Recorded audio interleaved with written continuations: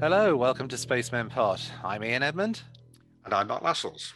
And today we have got the last part of our interview with Mark Rifoy, talking about the work he's done since leaving Spiritualized, although there's a little bit of Spiritualized callback at the very beginning of it. It's a really interesting part, I think, obviously mostly about his work with Slipstream. It also goes into detail about what he did with Pet Shop Boys, which has been mentioned in a couple of the previous parts of the interview, but it's great to hear a bit more detail about that. So, without any further ado, let's get straight on with that.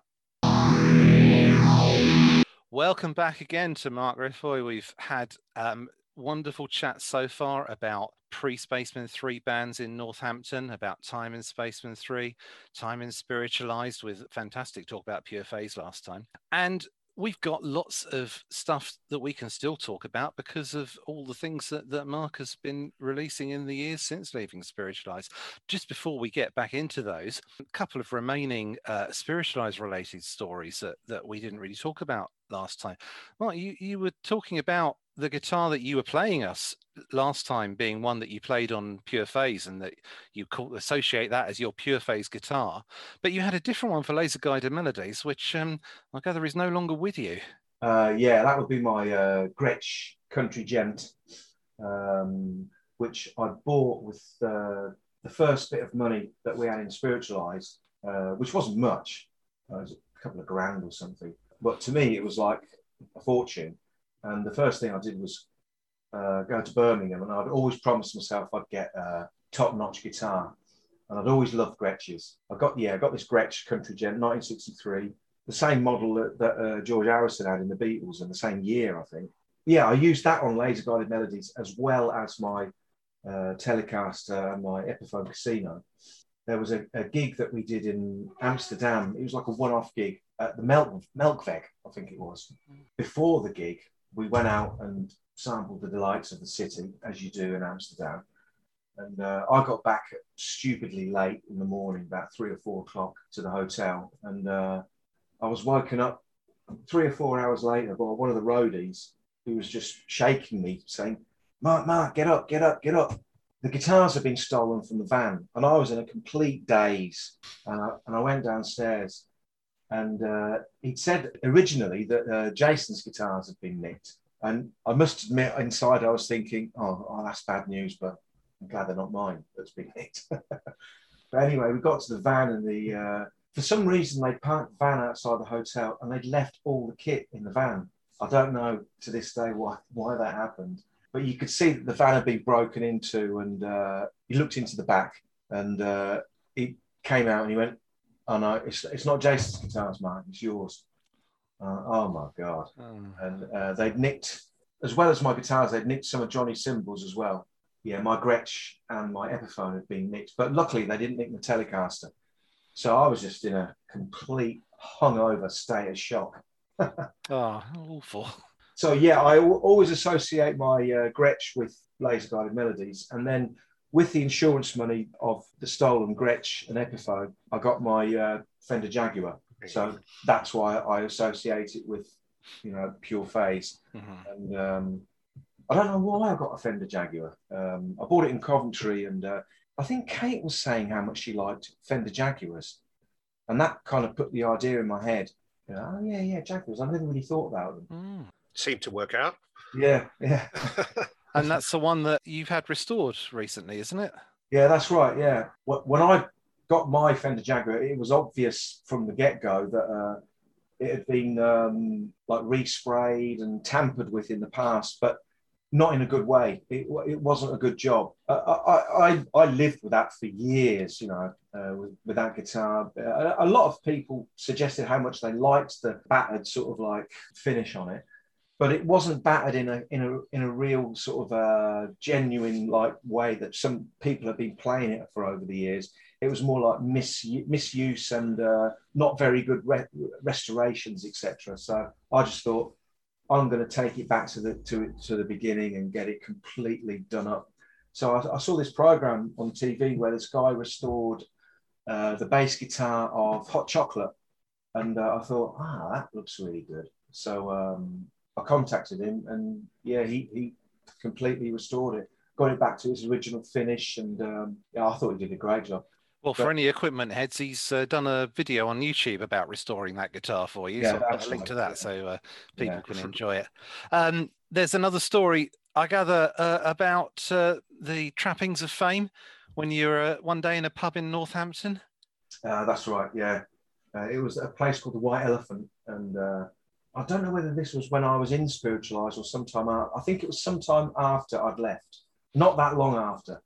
There were these two girls. I was waiting at the bar, and there were these two girls chatting away, and I got wind of their conversation, and I heard them say, one of them was going, "Oh, which one do you fancy most? Is it Jason or Mark?" And I was thinking, wow, they must be talking about us. And I got nearer, and I caught one of their eyes, and she said, I like them both. I can't remember whether she said she preferred Jason or Mark, but she looked straight at me, and there wasn't a flicker of recognition. And I just thought, what they're talking about. And all of a sudden, they were looking at this video jukebox, and it was Take That. And the penny dropped. It was like, oh, there's obviously two members of Take That called Jason and Mark. They were obviously talking about them. Classic. Oh gosh, so near. There you go. Well, let's get back onto your solo things. We started talking about the first Slipstream album last time because, of course, there's bits of crossover from the end of Spiritualized. But that's an interesting sounding album. You got production on there from Zion Train. I gather that they encouraged you to do a few different things with some of the songs that you already had for that.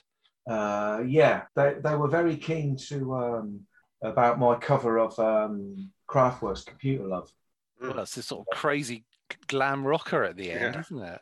Yeah, they were suggested by a guy called Chris who worked at Zion Train at Shea, and he knew Zion Train, and he said, we think we should get you in the studio with them because they're like this reggae dub collective, which they might be able to get a good sound for you, producing in the studio.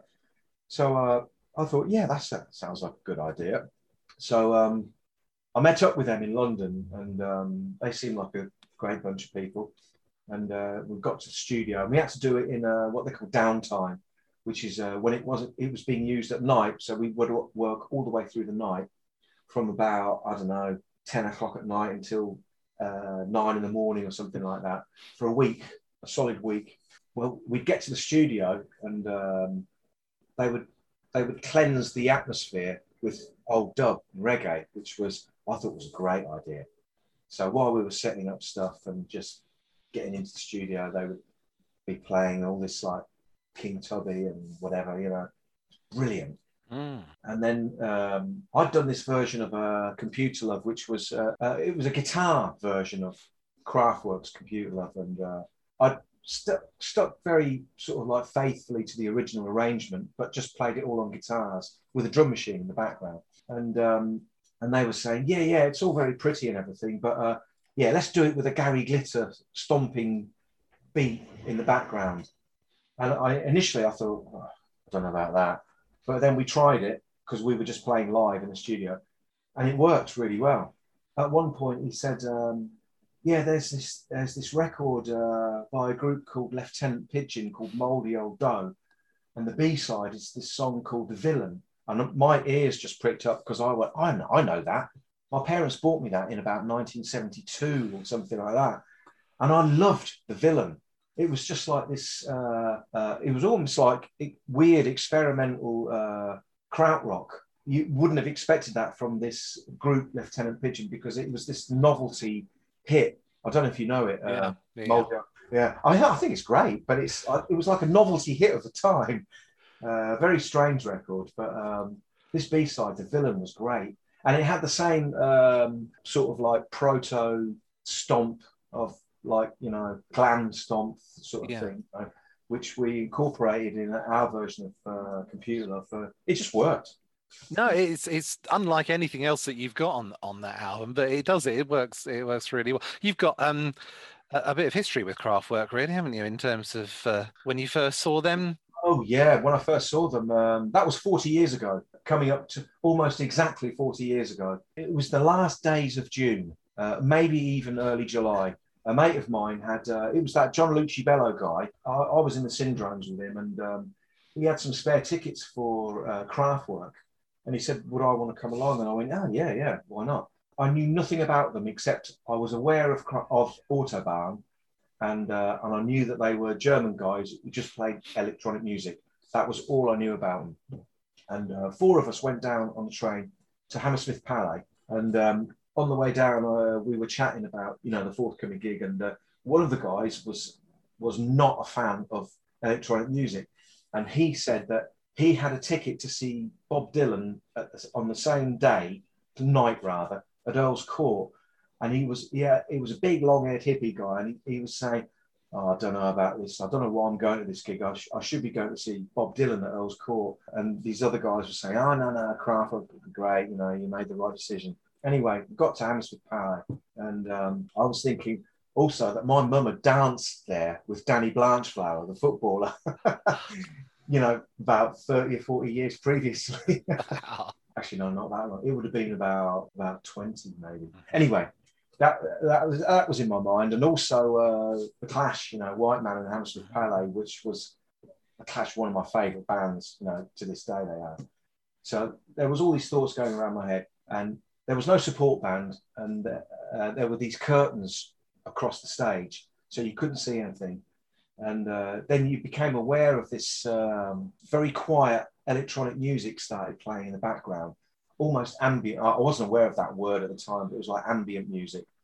And then this, after a while, this guttural German voice intoned over the PA. I can't remember what they said because it was all in German, but it was like something along the lines of, ladies and gentlemen, please welcome from Dusseldorf, Germany, Kraftwerk, or whatever. Then these 2 guys, which unexpectedly, these 2 bearded roadies drew the curtains aside, and then there was this fantastic stage presentation, 4 massive video screens with each member of Kraftwerk in front of like keyboards and computers or whatever. That was it. They were just absolutely phenomenal. It was the Computer World Tour. So they basically did the whole of that album. But I didn't know any of the stuff. But the whole spectacle and the sound of it just completely blew me away. Sometimes it's just a setup you need, isn't it? It doesn't matter how familiar you are. I mean, I remember the first time I saw another one of your favourites, New Order, which was at the Reading Festival 1989, the same day, in fact, that you played earlier on with Spacemen 3. I remember walking away from that. Yeah? Me and Johnny and Jason and Kate, and I could hear New Order come on stage, and I heard Bernard say, "Yeah, we've seen all you Mission fans all day picking boxes." And I remember thinking, "Fuck, I want to stay and watch it." Well, I'm sorry to have to tell you, it was absolutely amazing. One of the best things I'd ever seen. And I did similarly to you with Kraftwerk. I didn't really know that much New Order at the time. But it really didn't matter from the moment it was on. It was fantastic. I'll chip in my New Order tale. I saw New Order at Glastonbury in '87 I had Blue Monday, as most people did, and I had no idea what they were going to be like. And I was perhaps even going to go and see some of the other stages. Someone said, no, you really need to watch this. And it was, again, I had a similar experience. And I remember after about the 5th song thinking, I haven't recognized a single piece of music. Every single thing has been incredible. The law of averages says that they're going to play something I won't like. And they didn't. The entire thing was just completely mind-blowing. They were fantastic. That's brilliant. Fantastic. Long time ago. God. Yeah. I first saw them at the Roadmender and in '81. And they were just, we didn't know them. We knew that they were like ex-members of Joy Division. That's why we went. But we didn't know the names of them or anything like that. And the only one we recognised was Bookie, because he had the beard. And he was like an old man. It was like, wow, oh yeah, that's that guy. Oh, and they've got a girl on keyboards as well. They just looked and sounded utterly out of this world. They were just mega. Well, going back to your first Slipstream album, I mean, the Computer Love is really the exception on there, isn't it? The rest of it, I think it sets the tone for a lot of what will follow with your work, in that there are definite links to some of the things that were going on in Spacemen 3 and Spiritualized, but it doesn't sound like it. you're not trying to reproduce the same sound, but there are things which are informed by, I suppose, that simplicity in some of the songs. Yeah. And you managed to put your own stamp on it. I think pretty early. I mean, there are things which are a little more in that I suppose, Riverside and Sense Around and the like. And I said, but there's also getting some pacier, slightly rockier stuff on there, and that develops a bit more on your second album, on Be Groovy or Leave. Now that's a lot more varied. Is that a deliberate attempt to try and do a few different styles? I think Be Groovy or Leave was I still had all my Porter Studio cassette demos, which I'd had for years, and Be Groovy or Leave is like it would have sounded more like the first album if Zion Train had produced it, if you know what I mean. Mm-hmm. But we went to Woodbine Studios with to get John Rivers to record it and, in essence, produce it and arrange it, and that has very much got his sort of stamp on it. It's more conventional sounding than the first album, and I suppose it's more sort of songwriter-y. I mean, I was listening to lots of Brian Wilson at the time, and Big Star, and always the Beatles, and yeah, I mean, I agree with what you say about it having a more conventional producer feel, but there's a good mix of different things on there. From I mean, the one that Shay chose as the single, Madeline, I suppose, is the most droney thing on it. But there's poppy type things like your opener in Dancing Mood, and more of the sorts of things we've associated you with your guitar phrases and picking out on something like Scars, which I gather got some attention from another well-known guitarist. Yeah. Yeah, that was I spoke to you about meeting Johnny Marr, didn't I? You told us about when you met him after that Pet Shop Boys gig. Yeah. And I said, would you mind if I sent you some, Slipstream stuff? And he said, yeah, sure. So I sent him, the first album and Be Groovy or Leave and Side Effects, And then I pretty much forgot that I'd sent him this stuff. And then I was at a party. It was Neil Tennant's 50th birthday party a couple of years later, and Johnny Marr was there, and Pete Gledall knows Johnny from working with Pet Shop Boys, and Pete had mixed my stuff. And Pete sort of went, "Oh, come out here, Mark. Come over here. Say hello to Johnny." So I thought, "Oh God, this is a bit awkward." I just went over and I said, "All right, mate." He said, "Yeah, all right. How's it going?" I said, "Yeah, not too bad." And he said, "Yeah, I really like one of your songs that you sent me." And I went, great, thanks." And he said, "I can't remember what it's called, but it kind of goes like da da da da da da da da." And I went, "Oh, I don't know about that. I don't recognise that." And he went, "Is it called Scars?" And I went, "Oh yeah, the one that goes da da da da." And then he went, "Yeah, I'm thinking of covering it, but I might change the lyrics." And I went, yeah, feel free. Go ahead. Do what you like with it. Do what you like. I don't know whether he ever did. I've never met him since, so... Not that I'm aware of, but it's nice that the idea was there. Took an interest anyway. Yeah. Well, you talked about having also sent him Side Effects. I mean, Shay were putting out quite a lot of singles. Yeah. And it's a good collection of all of those things and a few other little rarities. I hadn't listened to it. I've got to confess to you, I hadn't listened to it for quite a while until we were getting ready for this. And I was happy. I remember going to see you in 99, I think, upstairs at the garage. And so I know, okay, that's a few years after this was out.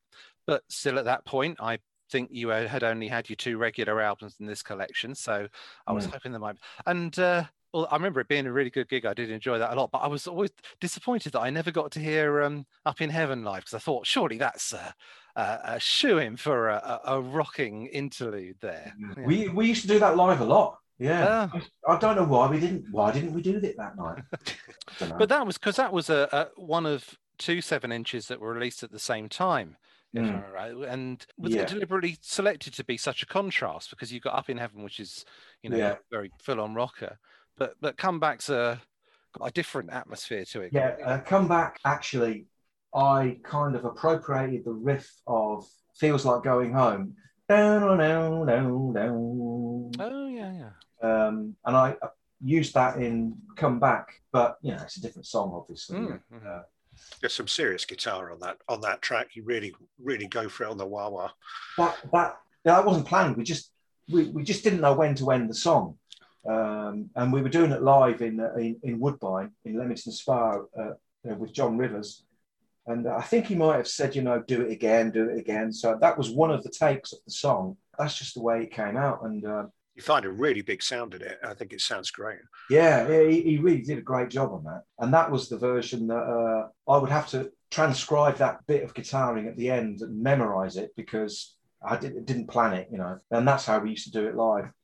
It's got a lovely woozy effect on some of the guitar, but whether it's just the bending of the notes or something, but it gives it a really nice atmosphere in there. Yeah, it's the wah and the fuzz and the whatever. Yeah, There is a little more from that original era, but it's not long after those first couple of albums and the compilation that Slipstream sort of gets put on hold really for a while, and there are other things going on. I mean, you've talked to us already today and a few times previously about your time in Pet Shop Boys, but for anyone who's not familiar with that, how did it all come about in the first place? I had been introduced to Vanessa and Andy, who used to be in a band called Ultrasound.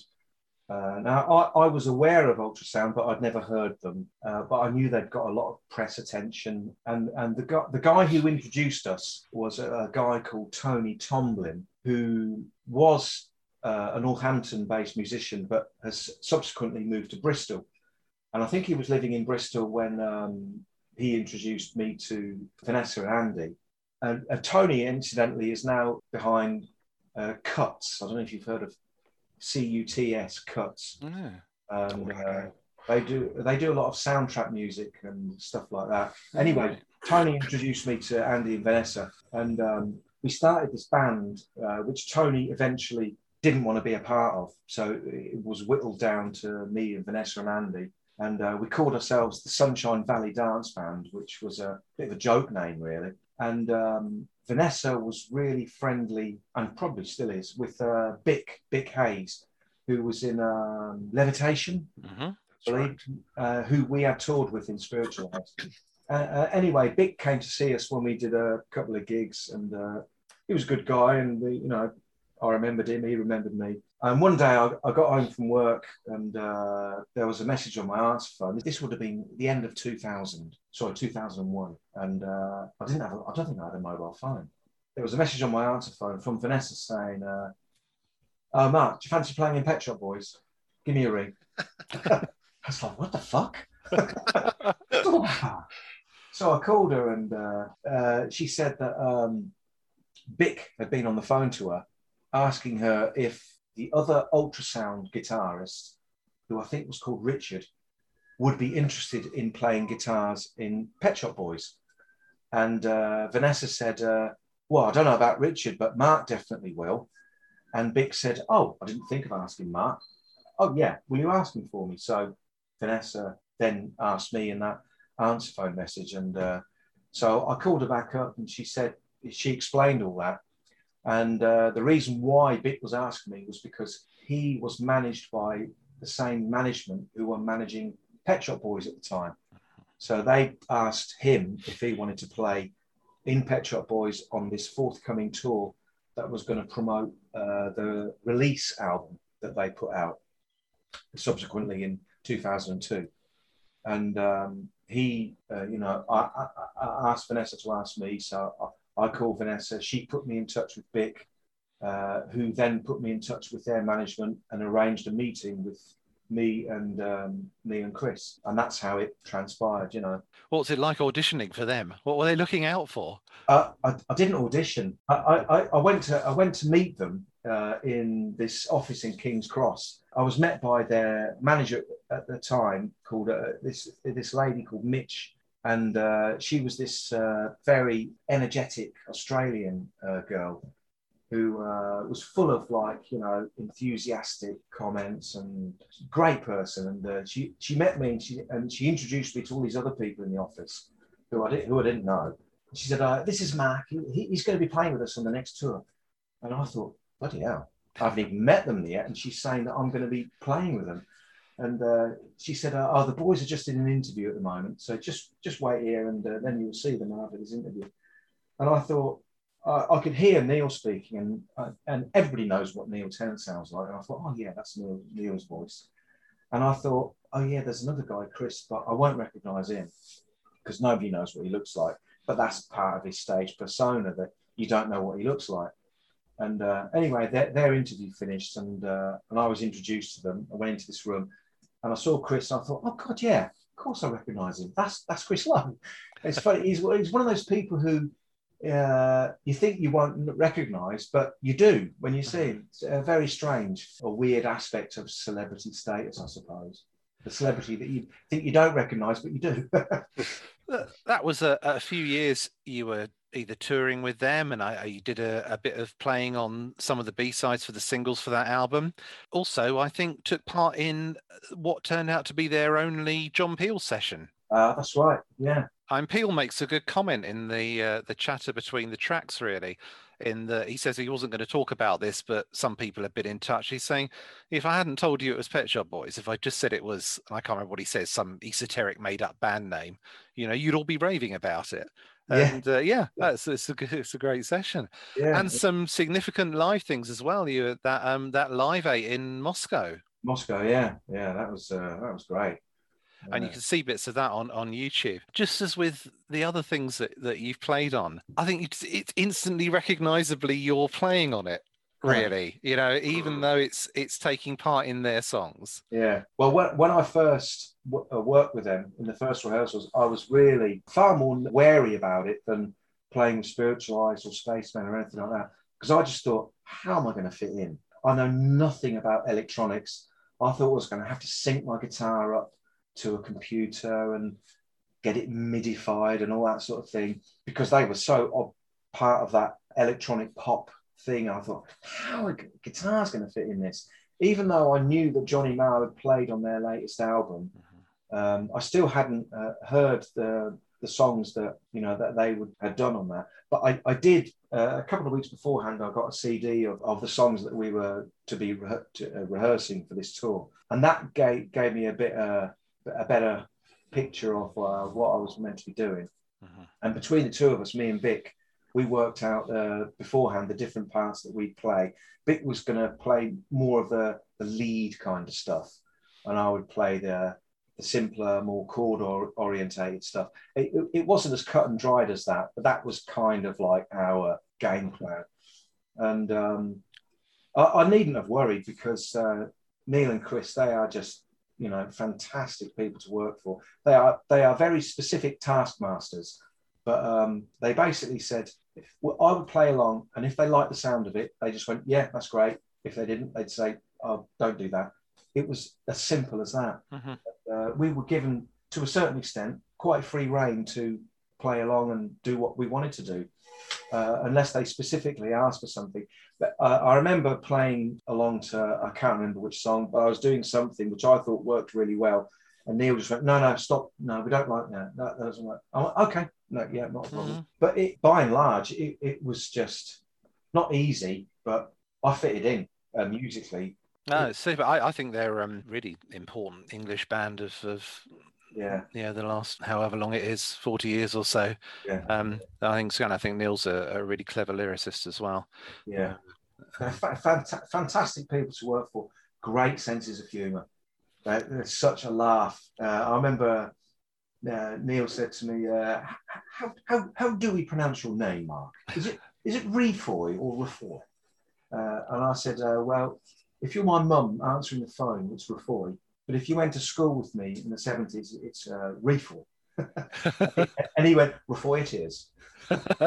We were doing a gig in Leicester, and at the encores, and Neil always introduced each member of the band.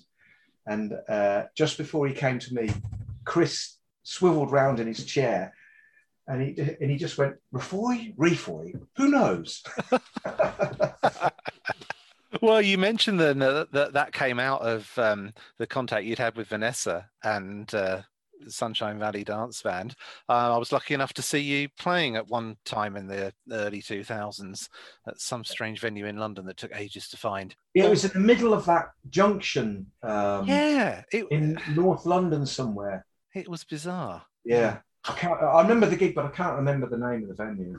But I remember thinking you sort of delineated the sounds that you were after in that, and also Slipstream, who you were still doing at the time. I remember you having a couple of different websites in early days of the internet with a few demos that we could download. And although you didn't release anything with that band, we did have some demos to enjoy, some of which you later repurposed as Slipstream songs, and also a cover.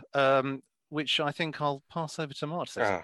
Yeah, I was surprised you did that cover of West Coast Pop Art Experimental Band, and when I played the 3 songs from Sunshine Valley Dance Band, when that suddenly popped up, I mean, my jaw dropped, because most people have no idea who those guys are. Although that song did appear on an animated soundtrack a couple of years ago, I think called Isle of Dogs, or it's called something like that, Dog Island, Isle of Dogs, something like that. A kind of stop motion animated thing. Well, my jaw hit the floor when I heard that. It's always been one of my favorite tunes. Have you been a big fan of theirs, or was it just that song that popped out? It was that song that popped out, because round about that time I was introduced to it by a mutual friend, and he said, "Oh, play this, I think you'll like this." And I loved it straight away. It's a kind of one-off, isn't it? There's no other song quite like it. Yeah, exactly. And I bought an album of theirs, which hang on, let me see if I've got it at hand. I know it's here somewhere. Oh yeah, right behind Be Groovy or Leave, quite weirdly. It's this one, West Coast Experimental Pop Art Band. Oh yeah, that's a kind of reissue of the first album, isn't it? Which is worth about thousands of dollars for an original copy. Yeah. But the versions of very different on that version. Yeah, won't hurt you. It's very different, totally different. So I don't think I've got the version on record that made me want to cover it. But it was suggested to me by a friend at the time, and I said to Vanessa and Andy, and I think Johnny was there as well in the studio at the time, and they all said, yeah, that's a good tune. Yeah, so we did it there and then on my old, I had a digital recorder at the time, a Roland workstation, and we just did it on that. There's no bass on it.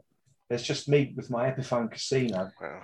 And Tony did this drone on the synth all the way through it, and Vanessa did a bit of backing harmonies. And to be honest, we didn't think anything of it. I put it up on SoundCloud a few years ago, and it's got like about 5,000 plays, whereas my other stuff has got nowhere near. Oh. So yeah, that's quite a turn up for the books, really, that song. Yeah. No, it's a great song. There was another one from that session, was there, which you did later on as a Slipstream track, that Maybe Next Time. I think that kind of follows the little series of sort of stomping dance floor fillers, which you did around. There were a few of those kind of big opening tracks. Yeah. But I mean, the Sunshine Valley Dance Band version of that is certainly impressive. I think we did that with one of Vanessa's friends, Nick Terry, who I think produced Ultrasound. He went on to work with other people. The guitarist from Sway, who left Sway, Bernard Butler, and people like that. And Nick knew his way around the studio, and I think we did that version of Maybe Next Time. Oh no! We did that in Woodbine. I think the version that you're referencing is the one we did at Woodbine. Well, I guess tying in with the time that you were both doing that and also time in Pet Shop Boys meant that there was a break in Slipstream's activities, because Be Groovy or Leave comes out in '97, and the next time we get an album is not until 2003 when Transcendental comes out. And as I've been made very aware recently, that was largely not stuff that you had been working on at that time. A lot of that was stuff that you've been stockpiling over the years as well. Yeah. I have to say that really surprised me when I discovered that, because I've always felt it sounds like a really cohesive album. I think so. Wow. And it flows so well. Well, until very recently, I would definitely have had it as my favourite. I just think it's wonderful. Some of the sounds on some of them are extraordinary. I'm a massive fan of Just You and Me. I know that we're both very fond of Midnight Train as well. That's just fabulous, true. Yeah. And no, it's just got a great atmosphere, really. I know that you'd started touring again for the odd date around that time, but by this point, it's yourself and Johnny is really the core of what there is. Yeah, because the band Slipstream kind of like fizzled out, really. And once I'd done the work with Pet Shop Boys, I thought, I might as well, reactivate Slipstream, but I wanted to do it just on a more, not quieter, but a smaller setup. So me and Johnny just agreed it would just be the two of us. And even though we subsequently over the years, we've played with band members since, it's just the core of me and Johnny, and probably always will be, But Transcendental, because that was released by Enraptured, it got a bit of, attention and reviews and that. So that's what gave me the impetus to restart Slipstream, but just with myself and Johnny. We as you just said, we started touring. We never really toured. We've only just done one-off dates. Yeah. And that's just been like word of mouth, and more often than not in Northampton. Transcendental was a collection of demos and home demos, Porter Studio demos, and songs that we had done in Woodbine, which we couldn't fit onto Be Groovy or Leave. Well, yeah. It's bookended, of course, with those two different versions of Everything and Anything. The demo single version, which Jack had put out a few years earlier, and that ended up being used, of course, in the TV series Ideal as the first of a few tracks that's there. Hello, everyone listening. This is Ian doing a little bit that I'm dropping in after the interview. What's happening at this point is that we're playing Mark a little piece which I'd recorded the previous night with Graham Duff, who is the author, amongst many other things, of the TV series Ideal, which used several pieces of Slipstream music. I couldn't announce that before Mark had seen it because I wanted to surprise him with it. So, just for clarity, the next voice you're going to hear is Graham Duff. In the late 90s, I was DJing on a late night show in Brighton called Totally Wired, which is still going to this day, although I don't present it. And at that time, I'd been into Spacemen 3. I had not all their albums, but I had Playing with Fire, Perfect Prescription, Taking Drugs to Make Music, to take drugs to, and a few of the singles and stuff. So I was definitely a fan, but I wasn't like a completist. And then I'd seen Sonic Boom play live a few times doing his more sort of abstracted stuff. I'd seen Spiritualized a couple of times, including at Glastonbury and so on. And I'd even played Lupine Howl on my radio show as well. I don't know how many people can say that, but and I was aware of I was aware of Slipstream, but I hadn't heard them. And then there was a guy called Jack Trevelyan who ran a couple of labels, Enraptured and Endorphin. And I'd played a couple of his things. And he had a batch of, I think, 6 singles he was releasing all at once by several different artists. And they were all pretty good. I think Jack had excellent taste. But the one that absolutely leapt out at me was Slipstream's Everything and Anything. And I don't know how many times I must have played it on the show. And it just lodged in my mind as being like a classic track, really. I think it's a classic melody, beautifully sung, beautifully articulated, and very subtle as well, which I think as some of spiritualized stuff has edged towards sometimes being a bit bombastic, not necessarily in a bad way. I think Slipstream have got more subtle and more nuanced and more varied in their approach, and I really admire them for that. But anyway, I love this song, and it was one I still regularly played, and I put it on mixtapes for people and so on. And then in sort of the early noughties, when I started doing my show Ideal for BBC 3, which was about a drug dealer starring Johnny Vegas, I was in charge, I put myself in charge of choosing all the soundtrack music, and it was one of the greatest pleasures of the whole project, really. And I knew that I wanted to use that tune in some capacity on there. And it ended up being used in a very direct way, in that Johnny's character Moz put it on to seduce a girl that he was really into and was like pretending to sing along with us. So it wasn't.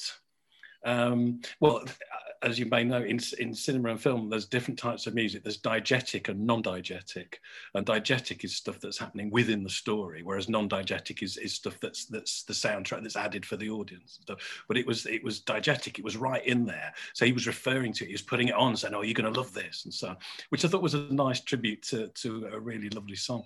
And the scene got a great response, and Johnny loved the tune, and it was great, really. And I carried on really using more Slipstream music in the series just because it's so good. It's so atmospheric. Some of it, I'm sure Mark wouldn't mind me saying this, but some of it really reminds me of Popol Vuh, which I think is a big influence on Mark. And of course, that's very cinematic, very soundtrack-like music. So I think after The Fall and Coil, they're the band I used the most music of on the show. There's a track called Zuma Wave, which I used on a few occasions, which looks absolutely beautiful. And it was weird because Mark got in touch at one point and said, "Oh, I've got this track I want to play you." Because by that stage, I'd met Mark and I'd met Johnny, and I thought they were really nice guys, and I'd been to see them live and so on. So we got on, and we sort of we were in contact. He said, "I'll send you this track," and so he sent me this track called Psycho Paul. Which was about the character Psycho Paul in Ideal, although the only lyrics I think are Psycho Paul. But it was a great tune, and I played it to death, and I just thought, I can't not have this in the show. And so in the end, I had the character of Psycho Paul singing along, lip syncing with the track. So again, it was that thing of like not just using the music, but making the music integral to the action that was happening in the show. And yeah, I still listen to their stuff now. I'm still excited whenever Mark says, "Oh, got some new tracks to play." I'm always thrilled, and I always find it's all good, but there's always 2 or 3 tracks on any Slipstream album or bunch of demos. I think, oh wow, and they more recently they did a cover of. That Daniel Johnston track, is it True Love? Is it called True Love Will Find You in the End? And I just thought, this is the best version of this I've ever heard. And plenty of people have done versions of it, but I just thought, no, this is the definitive version. Certainly better than the original for my money.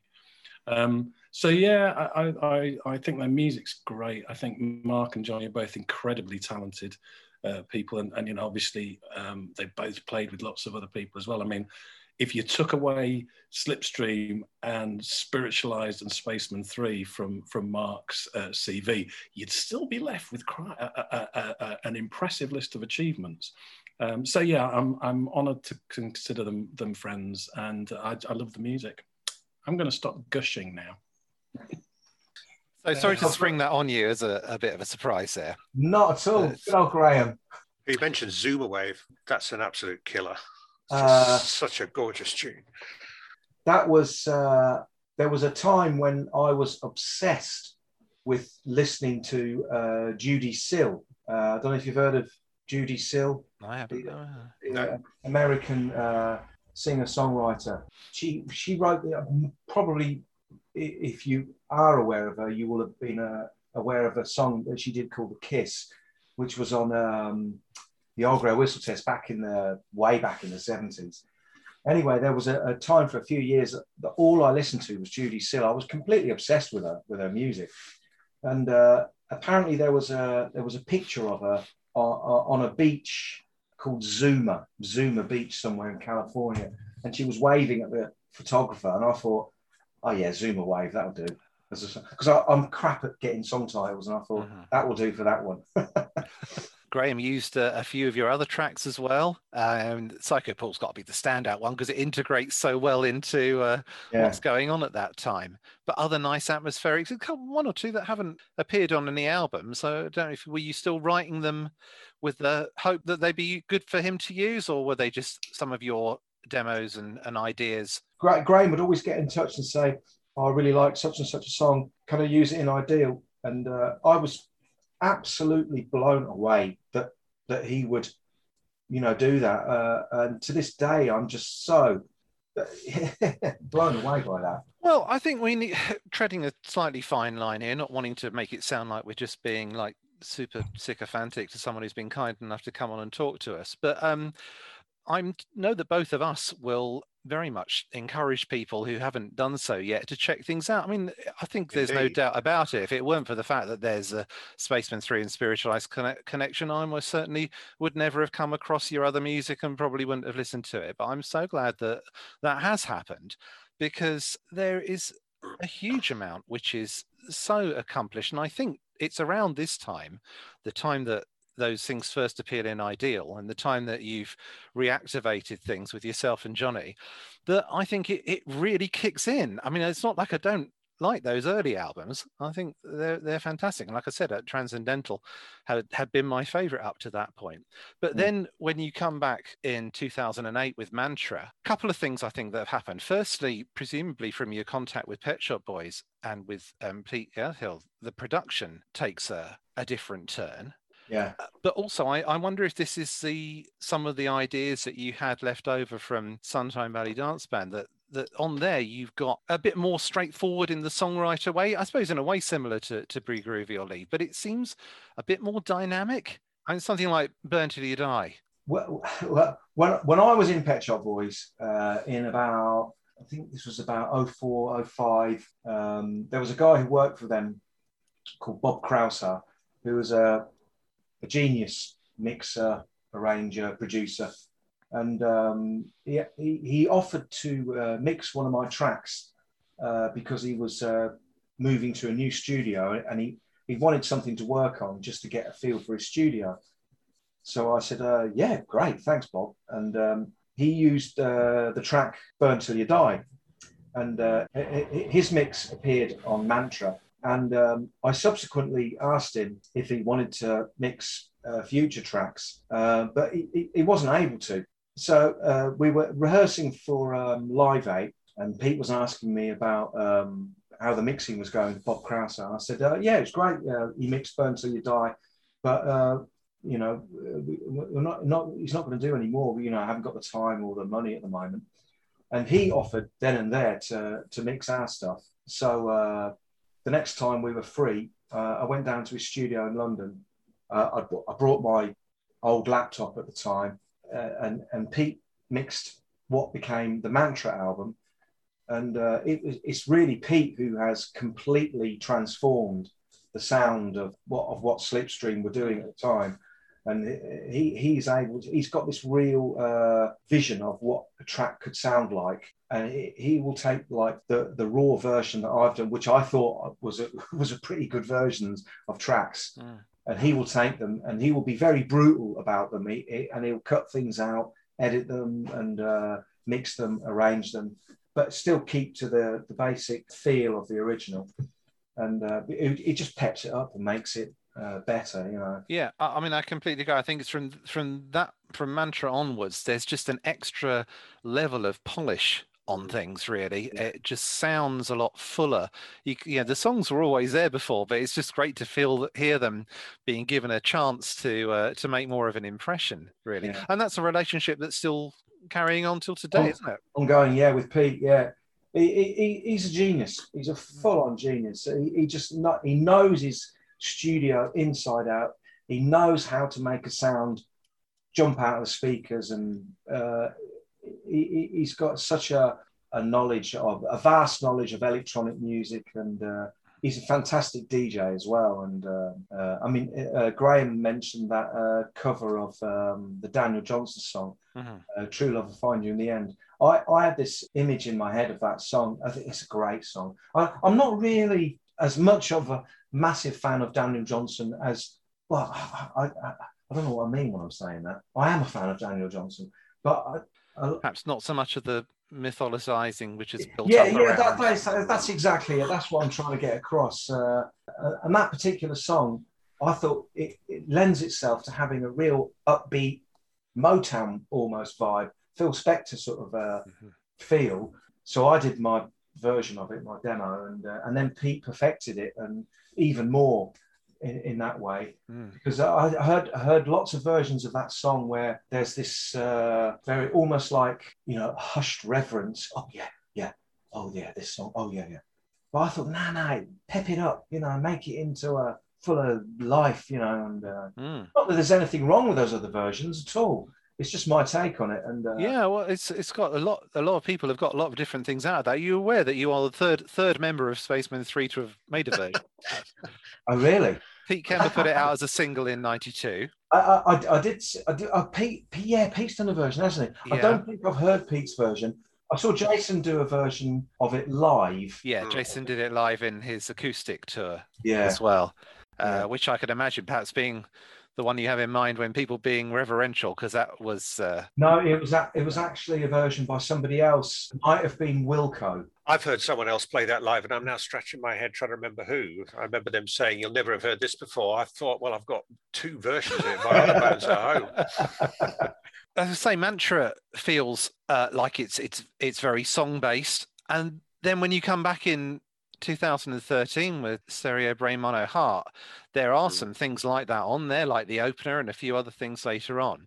But there's also a bit of a return to those atmospheric ones. We've already talked a bit about Zumawave, and Mark and I think we both agree that this has been our biggest surprising discovery lately. Because when I was playing all the albums in the background while writing up notes and thinking about what we were going to talk about, it's a good few weeks ago now. So I was thinking, there's a little bit in the middle of this album which is working exceptionally well, and suddenly realised it's that little run of Zumawave into Teledrone into Fly, which is just absolutely magnificent. Inspired sequencing. Who hasn't heard these things and is thinking about anything of Mark's that might be worth checking out, I would strongly recommend this album and that little sequence in particular. I mean, there are other things as well. I think the thing about those ones is that they are the ones with that vaguely drony feel, and the fact that they run together makes it so wonderful. There are other things of similar nature on there, but they're separated out of it as well.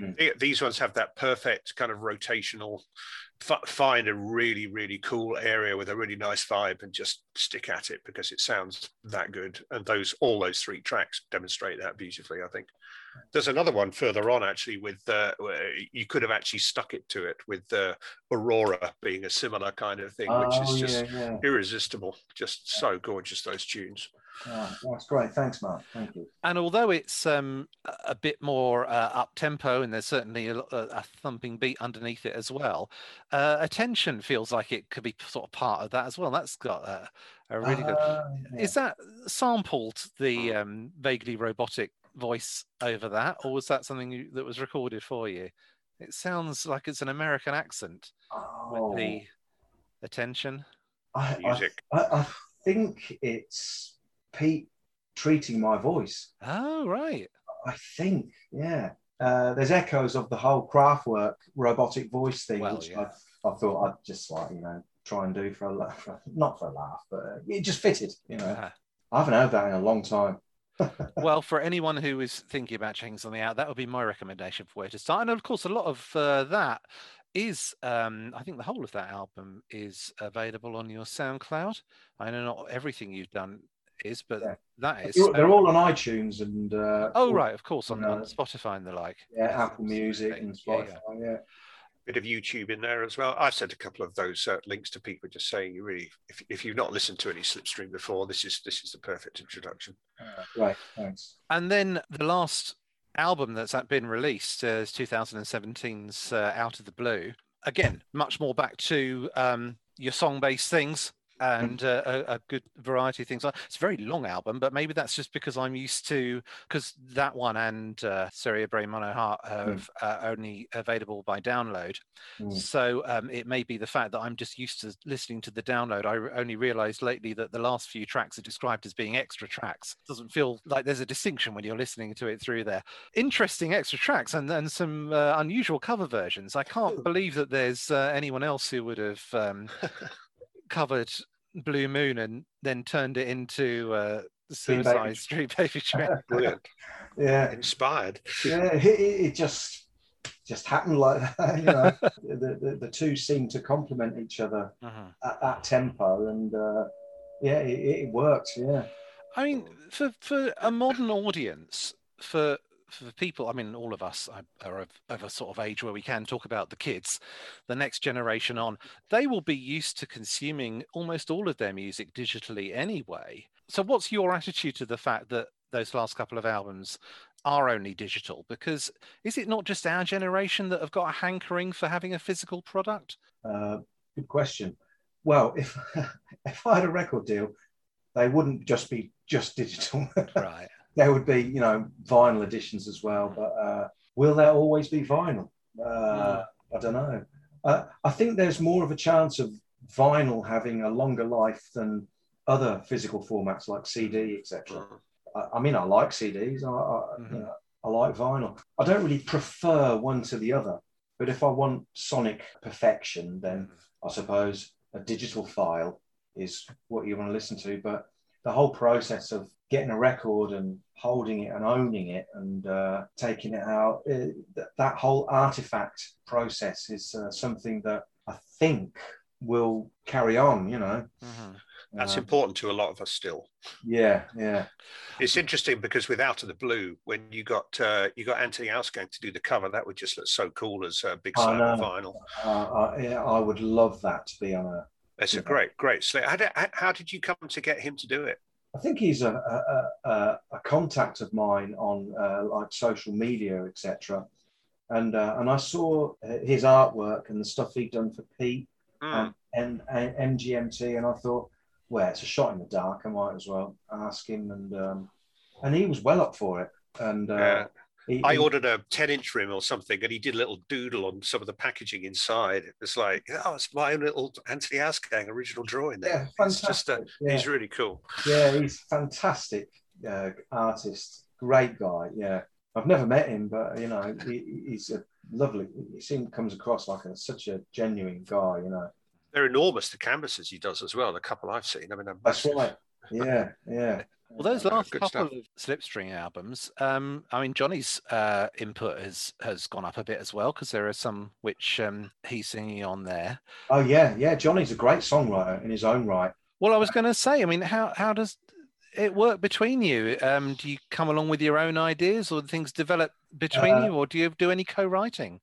Johnny will have almost a completed song, and he'll present it to me, and depending on how it will fit into the two of us, then it all depends on how we work on it. Like he'll come around my place and he'll have sent me the files of the song, so I'll boot it up on Logic or whatever, and if we're playing along and it's working, and Johnny is a great barometer for if something's working or not. And we don't tend to vocalize much. We just play along, and if it works, then it's like, oh yeah, great. Or if it doesn't, it's like, no, try something else or whatever. But Johnny's the kind of guy who can, if I play him something that I'm doing, he knows in an instant how to make it better, or and his suggestions, even if they are like, oh, make it sound more like a Kraftwerk beat, and then, oh yeah, that will work. Or he will suggest like, I'll shorten the intro, or change the keyboard sound. It's just these off-the-cuff remarks which completely change a feel to a song. That is an aspect of Johnny's genius, and as well as him writing his own songs as well. So some of the stuff he does with his other projects, bands, etc. And he finds that is a better forum for some of the songs he's writing. But yeah, we have an almost telepathic communication sometimes about music, and when we're doing stuff. He's a fantastic guy to work with, and he's a friend as well, so all good. It sounds like that's the kind of recipe that you've used for a long time, to kind of, rather than sit down and write the individual parts and try and mash them together, is to actually just sit and see how it sounds, and then tweak and nurture and nudge and that's the rest exactly of it. Right, yeah. And it works. Well, one of the things that Graham Duff was saying earlier was a suggestion that if we didn't even consider your work with Spaceman 3 Spiritualized Slipstream, there'd still be impressive stuff to enjoy. And we've talked a bit about the time with Pet Shop Boys, but you have guested on all sorts of people's records. I mean, just the ones that I'm aware of, which I'm sure doesn't cover everything. Of course, keeping it Spaceman related, you played a little bit on the second Free Love Babies album on Will Carruthers' project there. Oh, yeah. And I've seen you some of these more recently than others. You've played on single by Lucigenic, She Robot, the Munros, Paul Roderick, Morning Face. A lot, not all of them, but many of them have in collaboration with Mike producer Bennett. Mike Bennett. Yeah, how did you first meet Mike? Because I've recorded at Far Heath Studios, the guy who runs that, Angus, he called me one day and he said, "Oh, I've got this guy here called Mike Bennett, and he needs some guitar on a track. Do you fancy coming along and doing it?" I said, yeah, sure. And turns out that Mike used to manage the Fall. He took the Fall to Far Heath, where they did some recordings, and that's how he got to know Angus. Over the years, Mike has asked me to play on various bands and projects that he's been involved with, and yeah, so that's how my connection with Mike has started and developed. Mike is a very sort of maverick ideas man, and a bit of a nutter really, but a great pop music historian and appreciator. And he had something to do with Kim Fowley. He worked with Kim Fowley at some point. He said it nearly fried his brain, but I think that's informed a lot of his musical ideas and production methods. It certainly led to you appearing on a real variety of different things. Some of them still quite current, aren't they? I think the Lucigenic one's quite a recent. Yeah. Yet again, another band from Manchester, because Mike lives in Manchester. Because he's also a friend of Simon Wollstonecroft, who used to play in the Fall, the drummer in the Fall. And so Simon, he's played on the Lucigenic single as well. And he has also written a fantastic book. Hasn't he just? Yes. Yeah. Drum But You Can't Hide it is now available again. There was a time when it was out of print, but now it's back, and I would strongly recommend people enjoy that. Really. Also, he's been doing a lot of very amusing lockdown videos when he wanders around bits of Manchester and other places and gives little histories associated with them. It's interesting you mentioned Kim Fowley there, Mark. He was instrumental in the formation of the West Coast Pop Art Experimental Band by the main guy, Bob Markley, who I'm sure you've read about his rather dodgy interests and elsewhere, but he was the one who was introduced to them. And then, the rest is kind of history. He sort of took them on and everything else, but I don't know if Kim Fowley was dodgy, but Bob Markley certainly was. Another thing I noticed, talking about sort of modern collaborations and the current generation of artists, is that you mixed Damien Smiler's 2020 Club, which is on SoundCloud. I mean, do you think internet is a future of collaboration and self-releases in that respect? Oh, definitely, yeah. Although that contact with Damien initially came out of a mutual friend of mine who now lives and works in London. And he called me up and he said, "Oh, Mark, there's a young guy who's a son of a friend of mine, and he's a big fan of Spiritualized and Pet Shop Boys. Would you fancy mixing one of his tracks?" And I'm in no way a professional mixer or arranger, so like somebody like Pete Gledel is. But I just do my own thing, on my computer at home, and Damien liked what I did, and I think it turned out well. And to answer your question, that is very much the future. I've never met Damien, don't know if I ever will, but I've worked with him and I've worked on his stuff. And we did a similar kind of like Zoom kind of like meeting where I talked through the track with him, and he asked me to do certain things on it in the mix and etc. So it's revolutionized really the whole working collaborative process, in music. Only for the best, I think. Well, on the subject of SoundCloud, you have a large amount of Slipstream material which has been put up over the last few years, which doesn't appear on any releases yet. What are your have you got plans for the future with Slipstream? There is. We've got enough tracks now for another album, which I'm thinking of calling Slip Tones. It's just a case of lockdown permitting. If the next time I can hook up with Pete and we can sequence the album together and decide which tracks that we want to put on it, and which some tracks might need remixing or a little tinkering with, etc. But the whole lockdown thing kind of like put the mockers on that. I am meeting up with Pete next week because he coincidentally enough has relatives in Northampton. So hopefully we'll discuss something like that, how we will do the next album. But a lot of the stuff I put up on SoundCloud is just demos that I've done at home, which I think will work. Some of them Pete actively says, no, can't work on that one, etc. And but that doesn't stop me from still just putting the demos up there. Well, whether we'd agree with him or not, I guess it's good to have someone being your independent quality control. Yes, exactly. And they're still there for us to enjoy if he doesn't go any further with them. So. Well, look, we will definitely be looking forward to anything that comes out next. And it's great that we've already got so much to enjoy. And I hope some people will be encouraged to investigate some of it after our talks.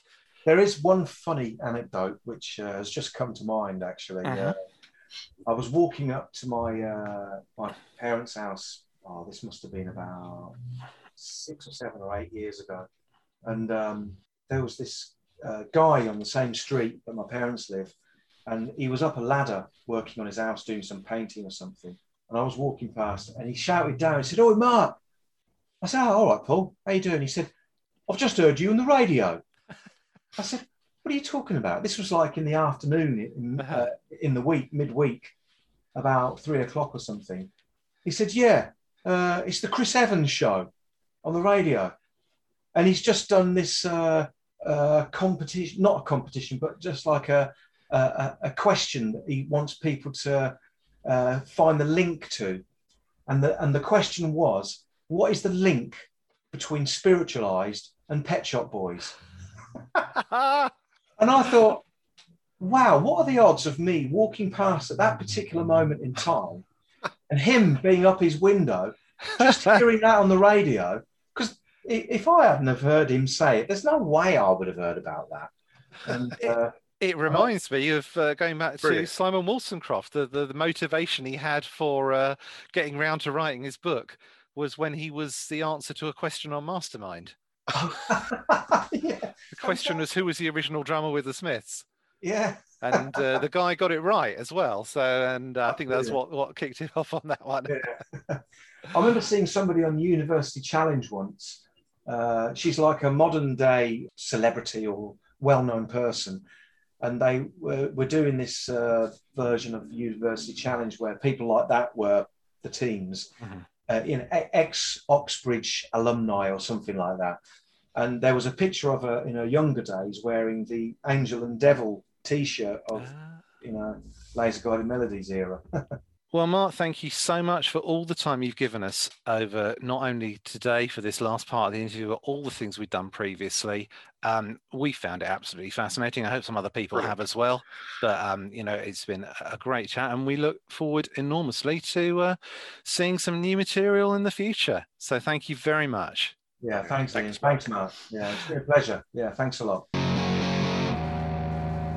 Well, enormous thanks again to Mark for all the time he spent with us. I think that's a really interesting part of the interview.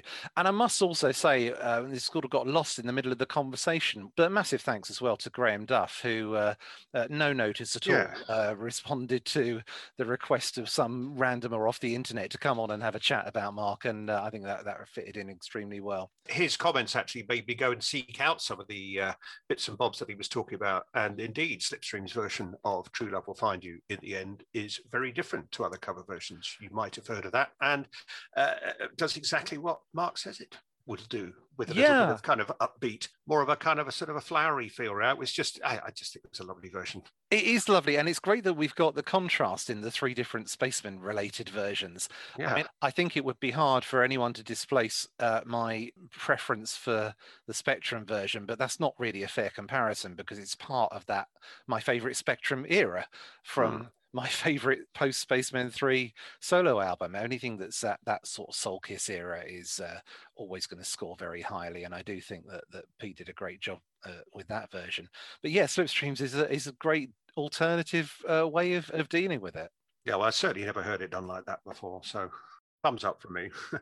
He's very recently actually put on a cover with the same sort of tempo and feel to it of I Can See Clearly. Oh, I heard that too.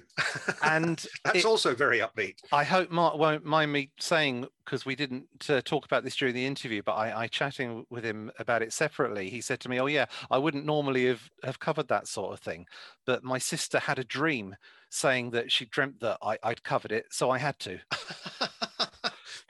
To which I replied, Mark Reefer, the man who makes dreams come true. So, yeah, well, what a great experience that's been for us. We've really enjoyed every part of that, and I hope that... Well, that was meant to be one interview. I know. Yeah, so fascinating. We started off doing the first bit and realizing how long we'd gone on for. And we were chatting at the end saying, oh, well, we're going to have to split it into two. And then realizing we hadn't even got the last bit, anything post-spiritualized done. And we were all set to do that when suddenly it was, oh, can we go back and talk about Pure Phase? And that filled. We could have gone on longer Very on that as well. Yeah. Something else that came out, you were saying, Mark, about going to check out some of Graham Duff's things, but we noticed that he's recently set up a label. You were looking at the 7-inch he's put out so far. Yeah. Talk about lavishly packaged. I mean, it is a beautiful thing. Sadly, only 100 copies, completely sold out. But it is actually worth going and looking at the website to see how beautifully he's actually done these. And hopefully there'll be some more in the pipeline. But I'm sure you can add a link to that, Ian. Yeah, the label's called Heaven's Lathe. I shall put a link to its Bandcamp page. As you say, that is, I think there's just been the 1 7-inch so far. Yeah, 100 copies. You're not going to get one of those. But it's interesting that he has left the music itself up as a free download. So if you're interested in just listening to it, that's going to be something you can do anyway. No, it looks absolutely lovely. I mean, lots of people are doing these special vinyl pressings, but this one really does look like that he's gone to town on the whole look and feel of it. It's lovely. It does. Okay, well, next time we will be back to just chatting some Spaceman 3 nonsense, probably just the two of us again. It's been great to do an interview, and I hope we'll get some more before too much longer, but for the sake of having a bit of variety and giving everyone a bit of a breather, we'll just get back to doing a bit of nattering about that. We'll probably also go back to what was our original plan of a monthly schedule rather than every couple of weeks. We wanted to get the interview out in fairly quick succession so that it didn't take up a big chunk of a year. But until then, we've been Spaceman Pod. Thanks for coming. Goodbye. Goodbye.